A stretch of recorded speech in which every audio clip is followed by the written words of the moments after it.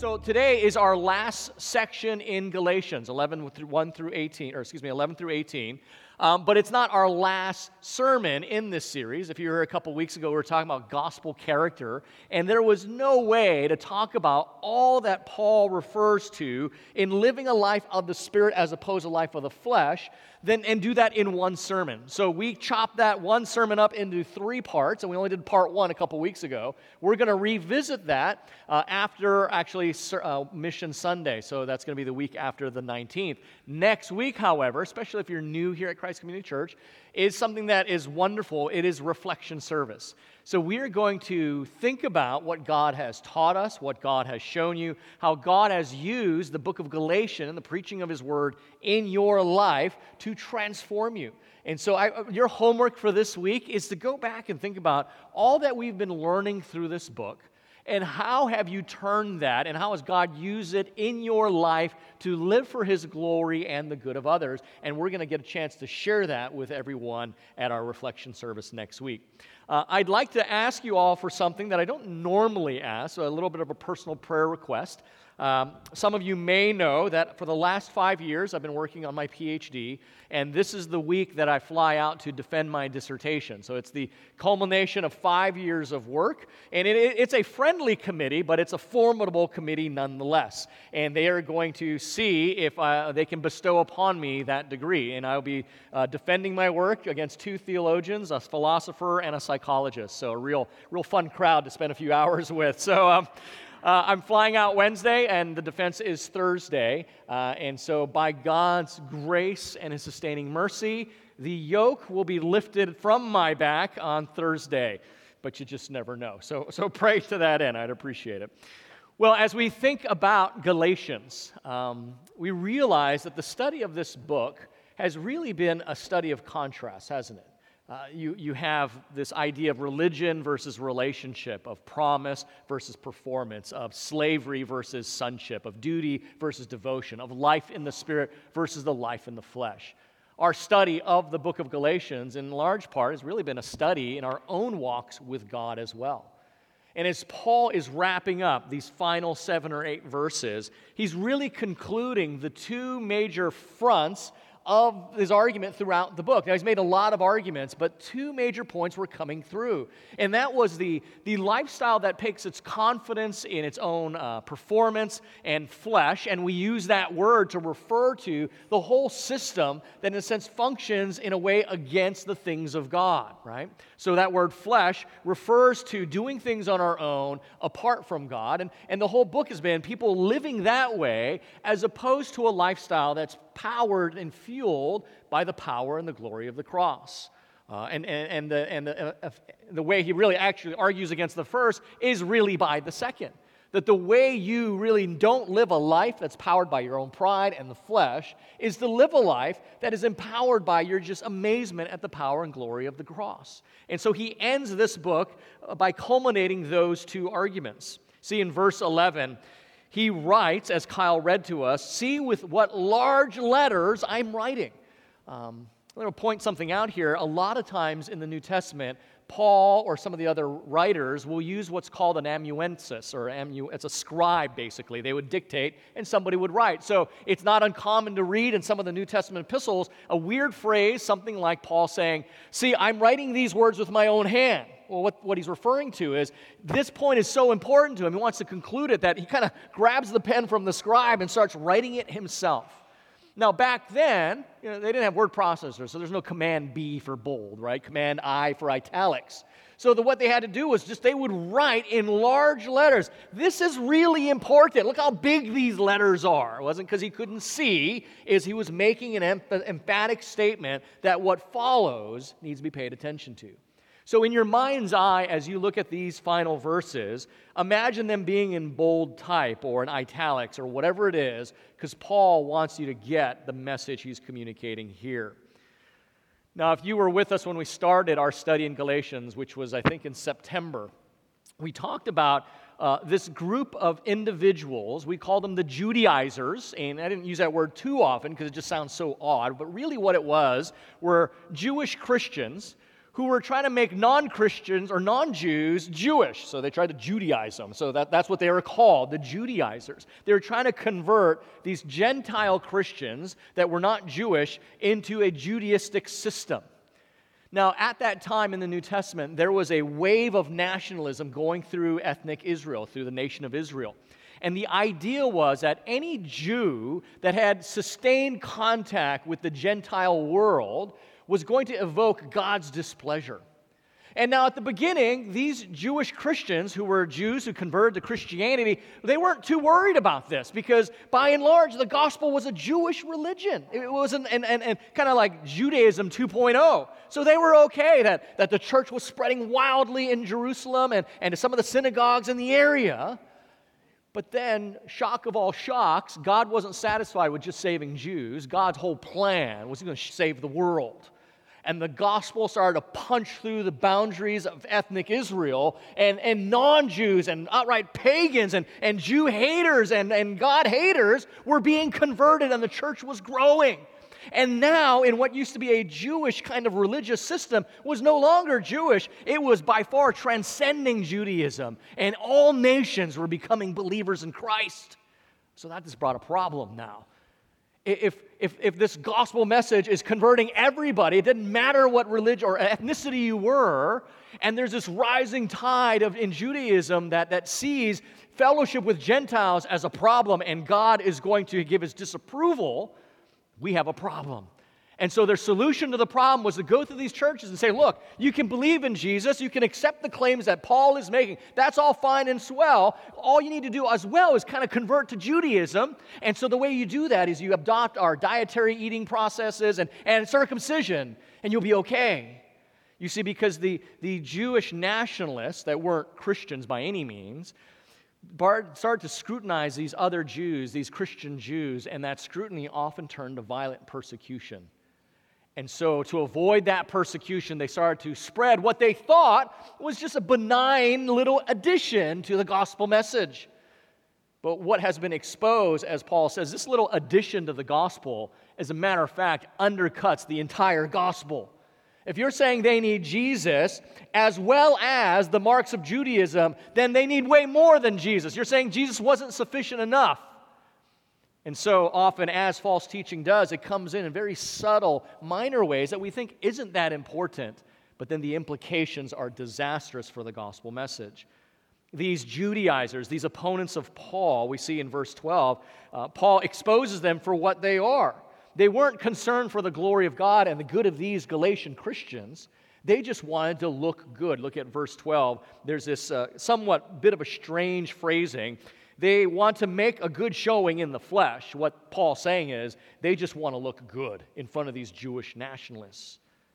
And because their desire was not rooted in God's glory or the good of these new converts to Christ, but a desire to appease these nationalists, a desire to avoid discomfort or inconvenience, a desire to operate out of the flesh, everything that flowed from them was tainted.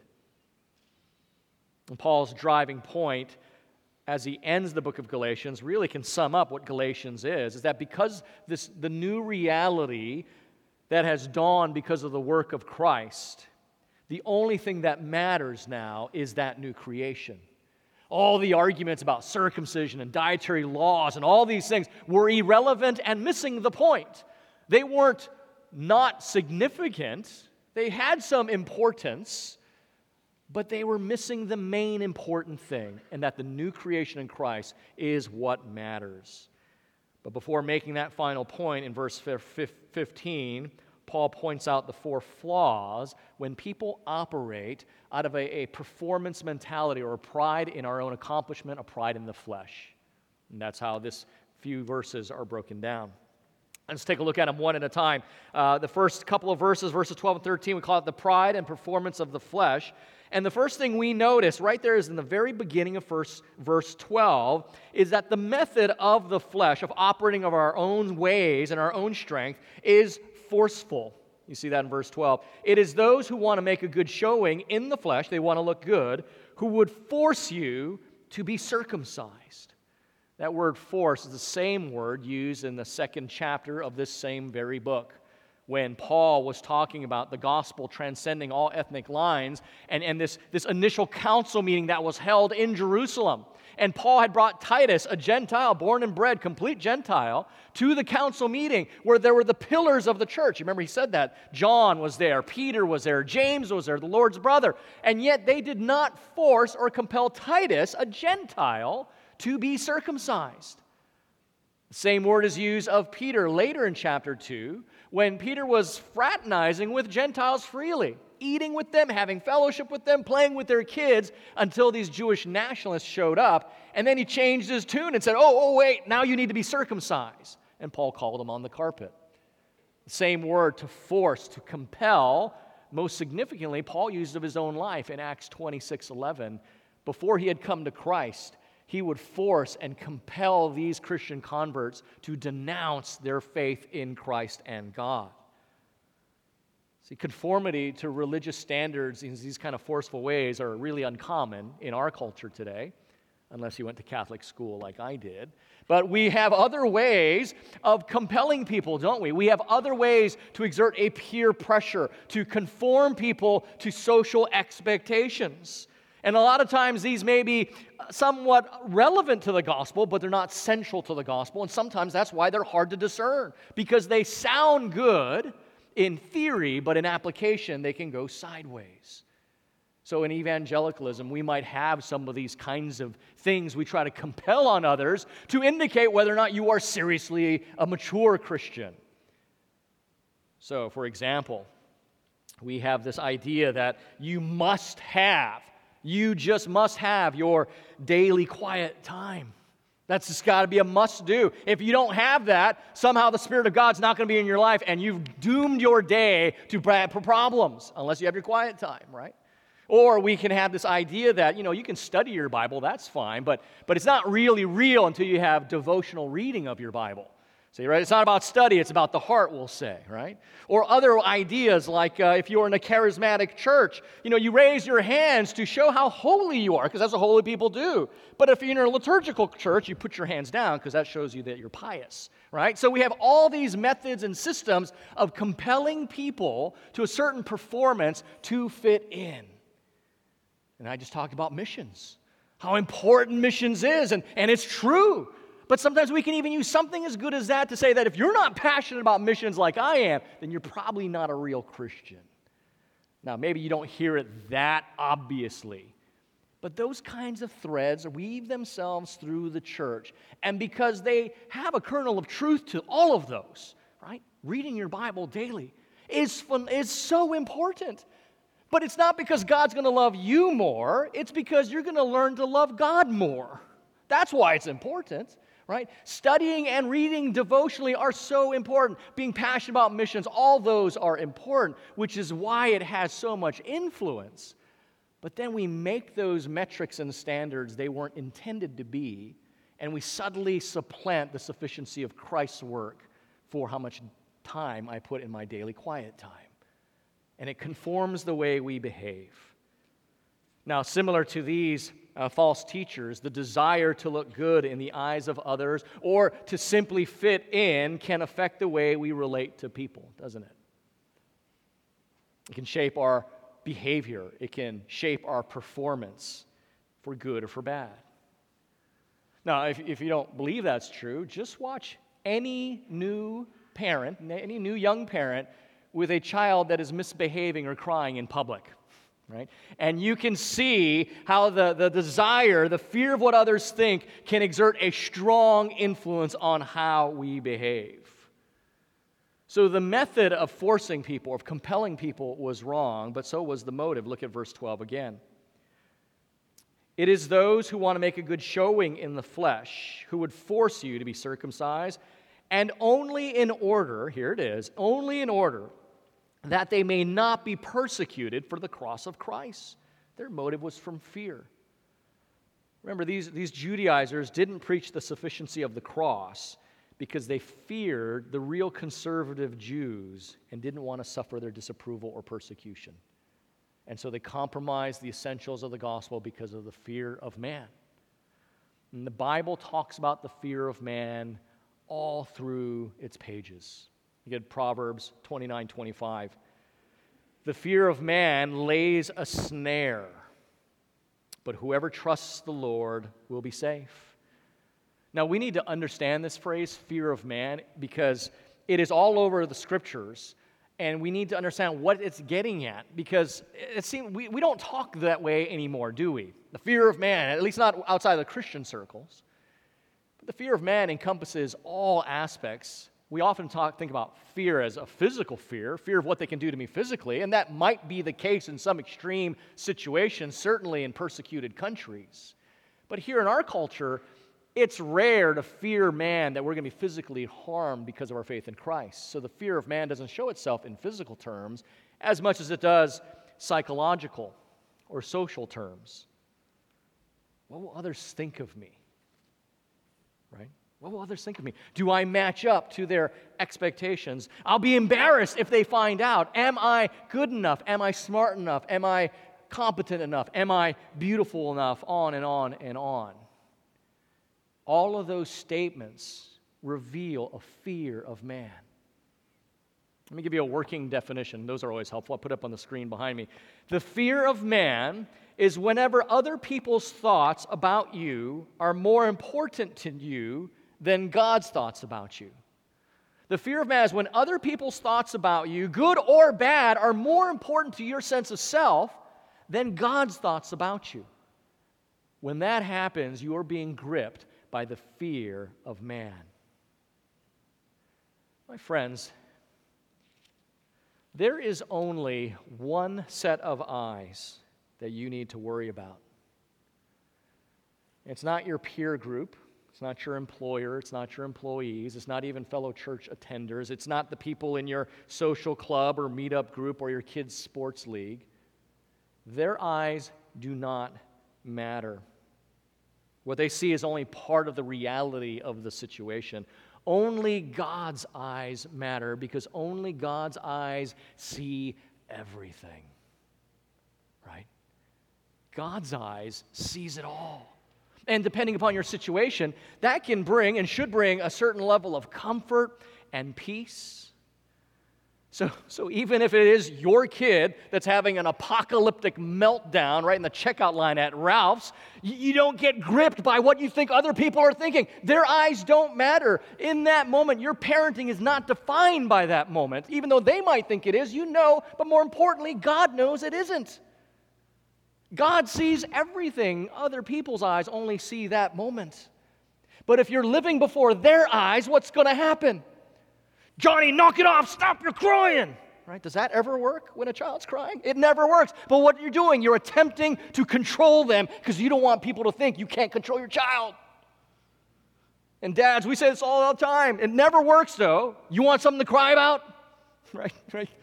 Has that ever worked? That has never worked. But we say that. Or we're trying desperately to control them because we fear what other people are going to think, because we think we matter. What matters is their eyes, but it's not. It's only what God's eyes matter. Or we try and kowtow to them in their sinful outbursts, or maybe they're just exhausted outbursts, and we'll buy them, give them the toy or candy that is always at perfect eye level for them. Whatever it is that they think they want, we will give that to them just to soothe them, all the while fueling a selfishness in their heart. And they're smart enough to realize, I get it. If other people are around and I have a meltdown, I get what I want. I see how this works. Because we're afraid of what other people think. Rather than realize that the only eyes that matter are God's. It doesn't matter what people think or see. So in that moment, you can speak to them calmly. You don't have to try and control them. You don't have to try and kowtow to them. You speak to them calmly and you remind them of God's commands to them. You call them to repentance if that's necessary, or you just try and soothe them because they're just exhausted. But you're not fearing what other people think. You're parenting in that moment for the glory of God before His eyes, not for the convenience of others and their thinking and their convenience. Now, so knowing that God sees everything should bring us that peace and comfort. That's a real practical example of how that happens to all the time. Whether you're a young parent with young children or any situation. But the fact that God sees everything should also strike us with a bit of sober humility too. Say you've had a disagreement with a brother and sister in Christ. You've said some things. You've acted immaturely, irresponsibly. You've said harsh words. You were short with them. But then you show up at your midweek Bible study or Sunday morning, and you're singing, raising your hands, and everything seems okay. In that moment, you are pretending in front of the only eyes that matter, God's, because He sees everything. And maybe the 10 or 15 people around you are impressed because you're singing pretty with some gusto, and you must be holy because your hands are high or your eyes are closed, but none of those eyes matter. God sees everything. And though you might be acting like Christ and bringing God glory, He knows that you really aren't trying to be like Christ because you fractured a relationship and you're allowing it to remain in that fractured state. You see, so the fear of man exerts its influence all over our lives. So the Bible is constantly talking about this dynamic. And there's so many illustrations of it. The fear of man physically, like Numbers 13, when the Jewish spies go into the promised land and come back with a report that scares all the nation. And they feel like, well, we can't go into the land because they fear the giants in the land. The fear of man is also social acceptance and psychological pressure, like 1 Samuel 15, when all the people are looking to the new king. What's he going to do? How is he going to lead us? He needs to act. He needs to do something. And then he violates one of the priestly laws and tries to use it as an excuse to Samuel. And God takes the kingdom from him as a result, the fear of man. And because these Judaizers rooted everything they were doing not out of God's glory and what was good for this church, but because of the fear of man, they did not have the power of the Spirit to even do the things they commended others to do, and as a result were hypocritical. Look at verse 13. For even those who are circumcised do not themselves keep the law. Look at that. Their consistency is flawed. The very people that are trying to put these standards on these new converts, Paul says that they themselves are not even keeping the law. Friends, hypocrisy is the natural result when you have religion that is not animated by the Spirit of God, working for God's glory and the good of His people. Hypocrisy is the natural result because it is a religious work that sets up standards where they're not intended to be standards. It sets up criteria where none are actually needed, all because it wants to look good in the eyes of others. Write down Matthew 15 or Mark 7. Jesus really tightens the screws on the Pharisees and the religious leaders for that very thing, putting standards where they're not necessary, creating criteria that are not needed. This past Friday night and Saturday yesterday, we had a wonderful time at our membership class. We had a packed room in 109, about 35 people. And we were talking about how church membership has fallen on hard times in the last couple of decades. Because I think in part that church membership was the Spirit of God and the beautiful accountability and encouragement of one another and the structures of church membership were completely bereft of the Spirit of God. It became all about kind of a social do-good club and whether or not you showed up and contributed financially. And so membership was used almost as a cudgel for what was supposed to be a Spirit-empowered structure to help individual Christians corporately grow in holiness. And so church membership became a suffocating religious process. And when we talked beautifully, I think we had a great time for about 4 or 5 hours talking about the beauty of what membership means to the individual Christian. If it's animated by the Spirit of God. If it's not, it becomes hypocrisy. Verse 13. So the consistency was flawed, it was hypocritical, and the goal wasn't for the good and glory of God and His people, but was to flaunt. Look at the last half of verse 13. So for the first half says, for even those who are circumcised do not themselves keep the law, and get this, but they desire to have you circumcised. Why? That they may boast in your flesh. So from center to circumference, whenever we are operating out of our own desires, our own flesh, and not for the glory of God and the good of His people, and animated by His Spirit, it's just tarnished. Verse 12 says, it was pride that was their desire to make a good show, to look good. And its goals itself were rooted in pride as well, to boast.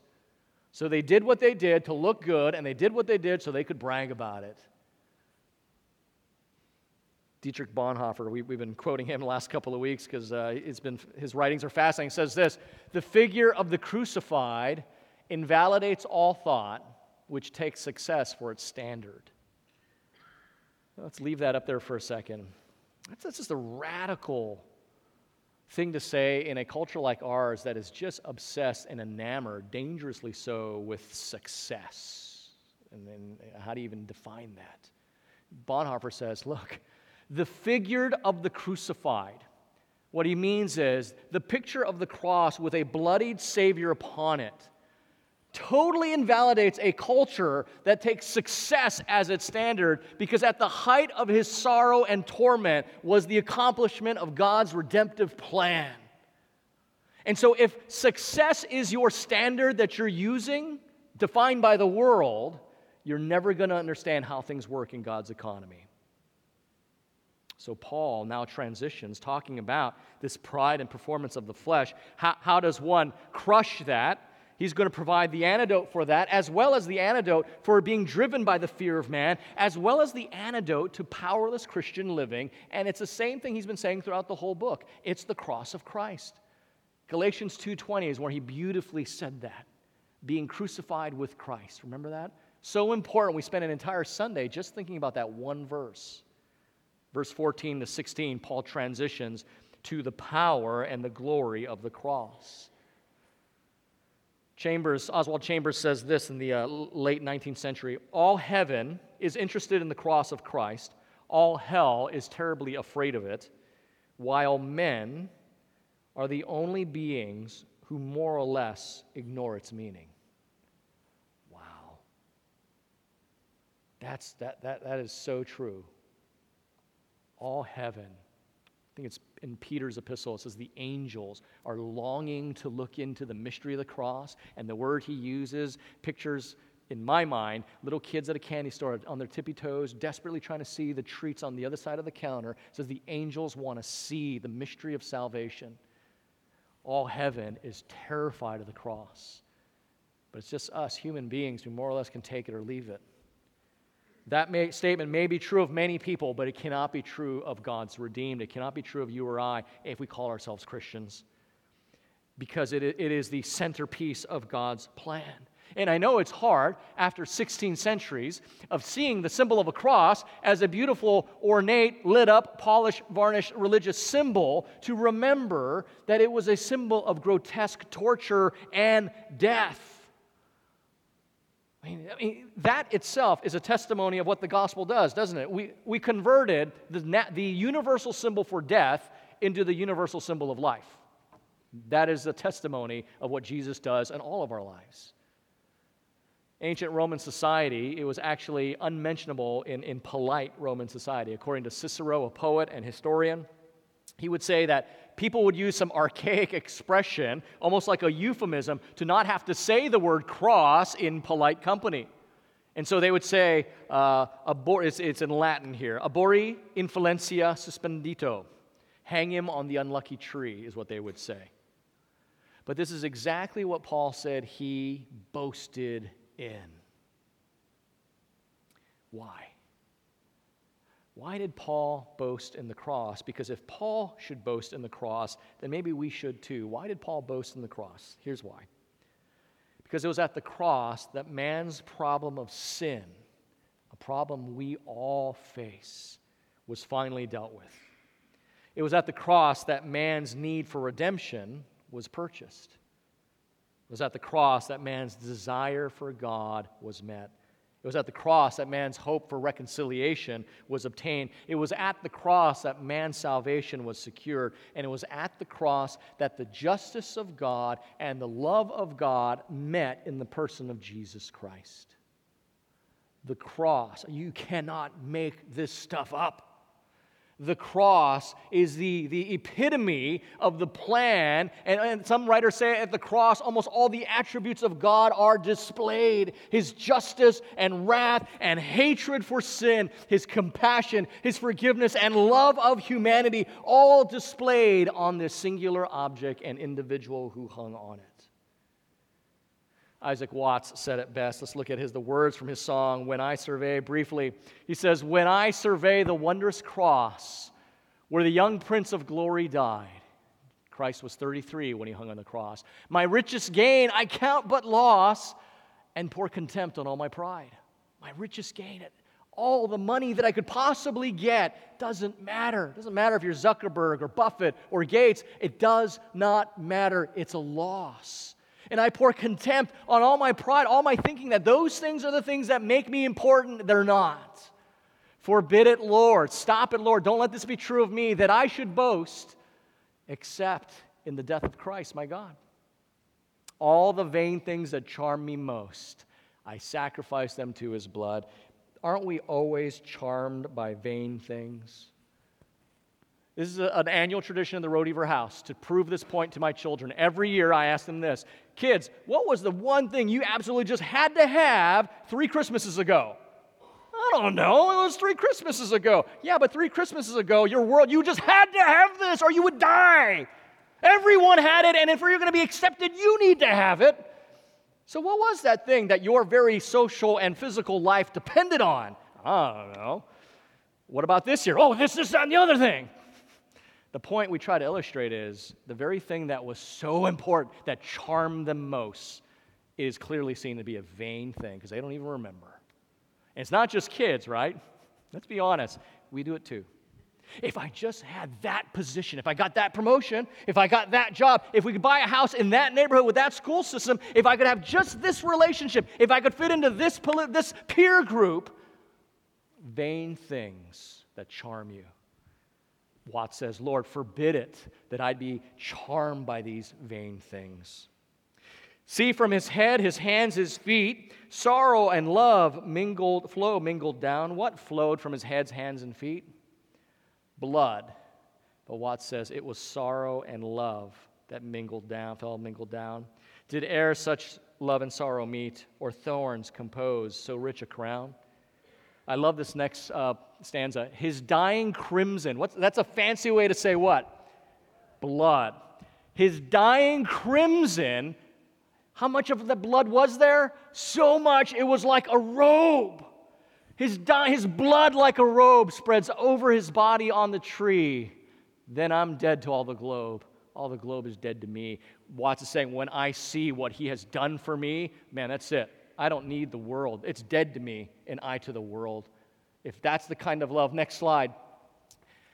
Were the whole realm of nature mine, in light of what he just sung, were the whole realm of nature mine, you gave this to me, that would be a present far too small. You can have it. I see what matters most. Love so amazing, so divine. This is the thing that demands my soul, my life, and my all. Watts is saying, when I survey the cross, that puts all of life in perspective. And you could give me the whole realm of nature, and it wouldn't compare to what I'm going to get from Christ because I see what he's done. That's the thing that demands everything of me. Verse 14, it has the power to free men from the bondage of sin and this world. It wouldn't do a disservice to this verse here in verse 14 to say your ability to resist the trap of the fear of man, your ability to live a life in the spirit and not in the flesh, is in direct proportion to your crucifixion with Christ. Let me say that more concisely. Your effectiveness for Christ is in direct proportion to your crucifixion with Christ. Your effectiveness for Christ as a husband, father, student, son, daughter, brother, sister, employer, employee, political advocate, business person, lawyer, nurse, doctor, your effectiveness for Christ in those areas is in direct proportion to your crucifixion with Christ.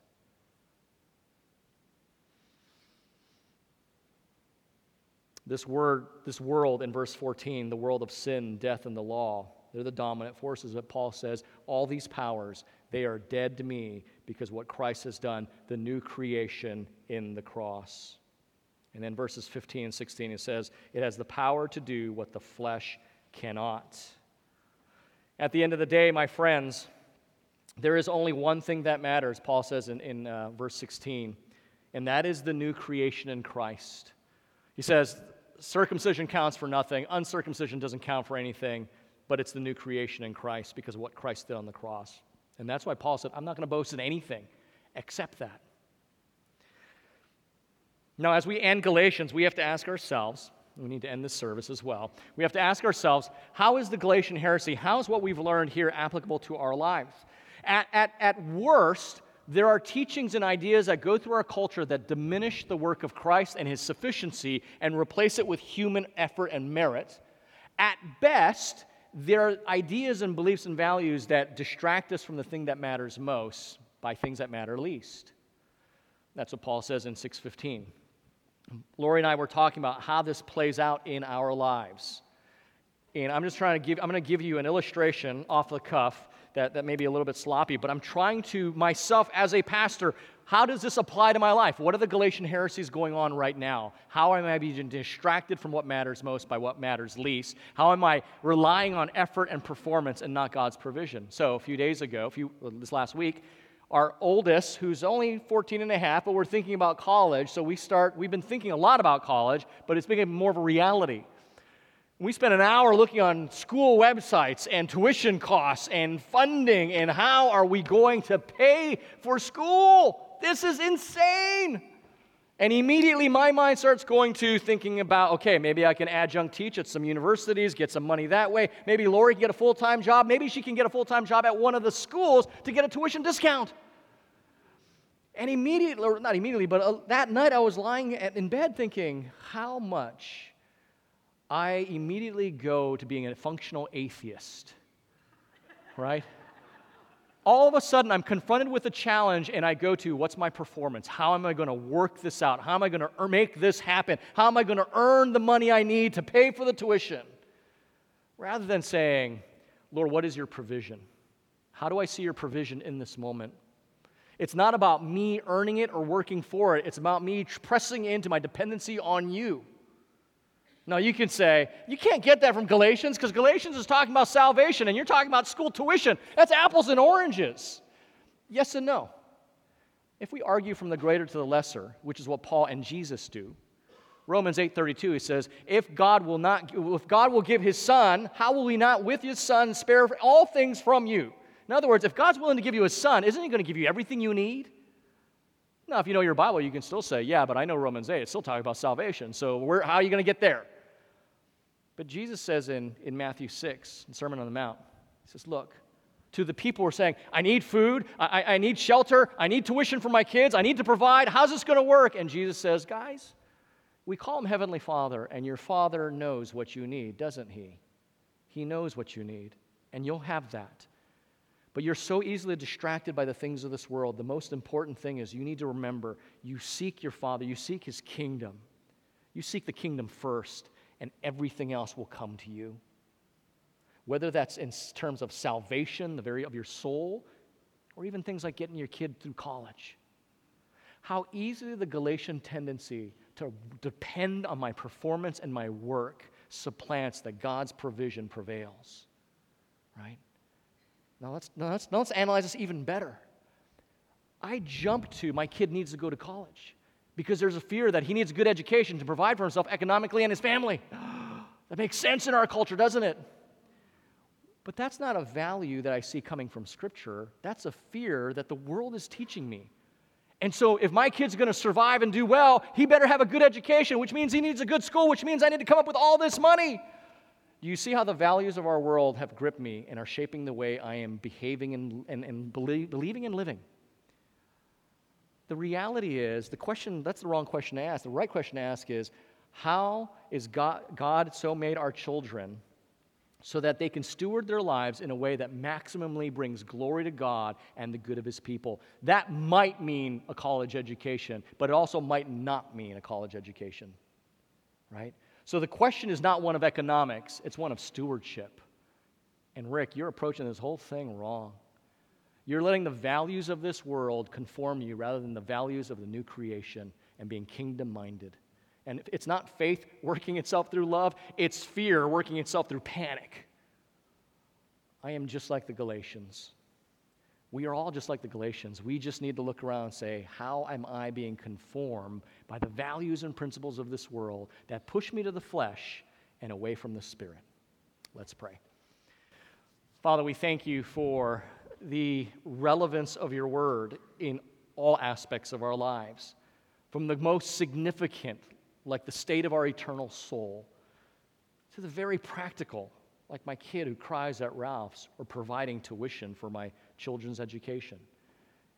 Your word is practical and applicable in all these ways. You have a thought about it, and you want us to be continually formed by the fact that what matters most is the new creation in Christ, to be a people that are kingdom-minded, remembering your promises and not trusting merely in our own performance. And we thank you for it in Jesus' name. Amen. Thanks for listening to this message from Christ Community Church of Laguna Hills. For more information and resources from Christ Community, visit us at www.ccclh.org.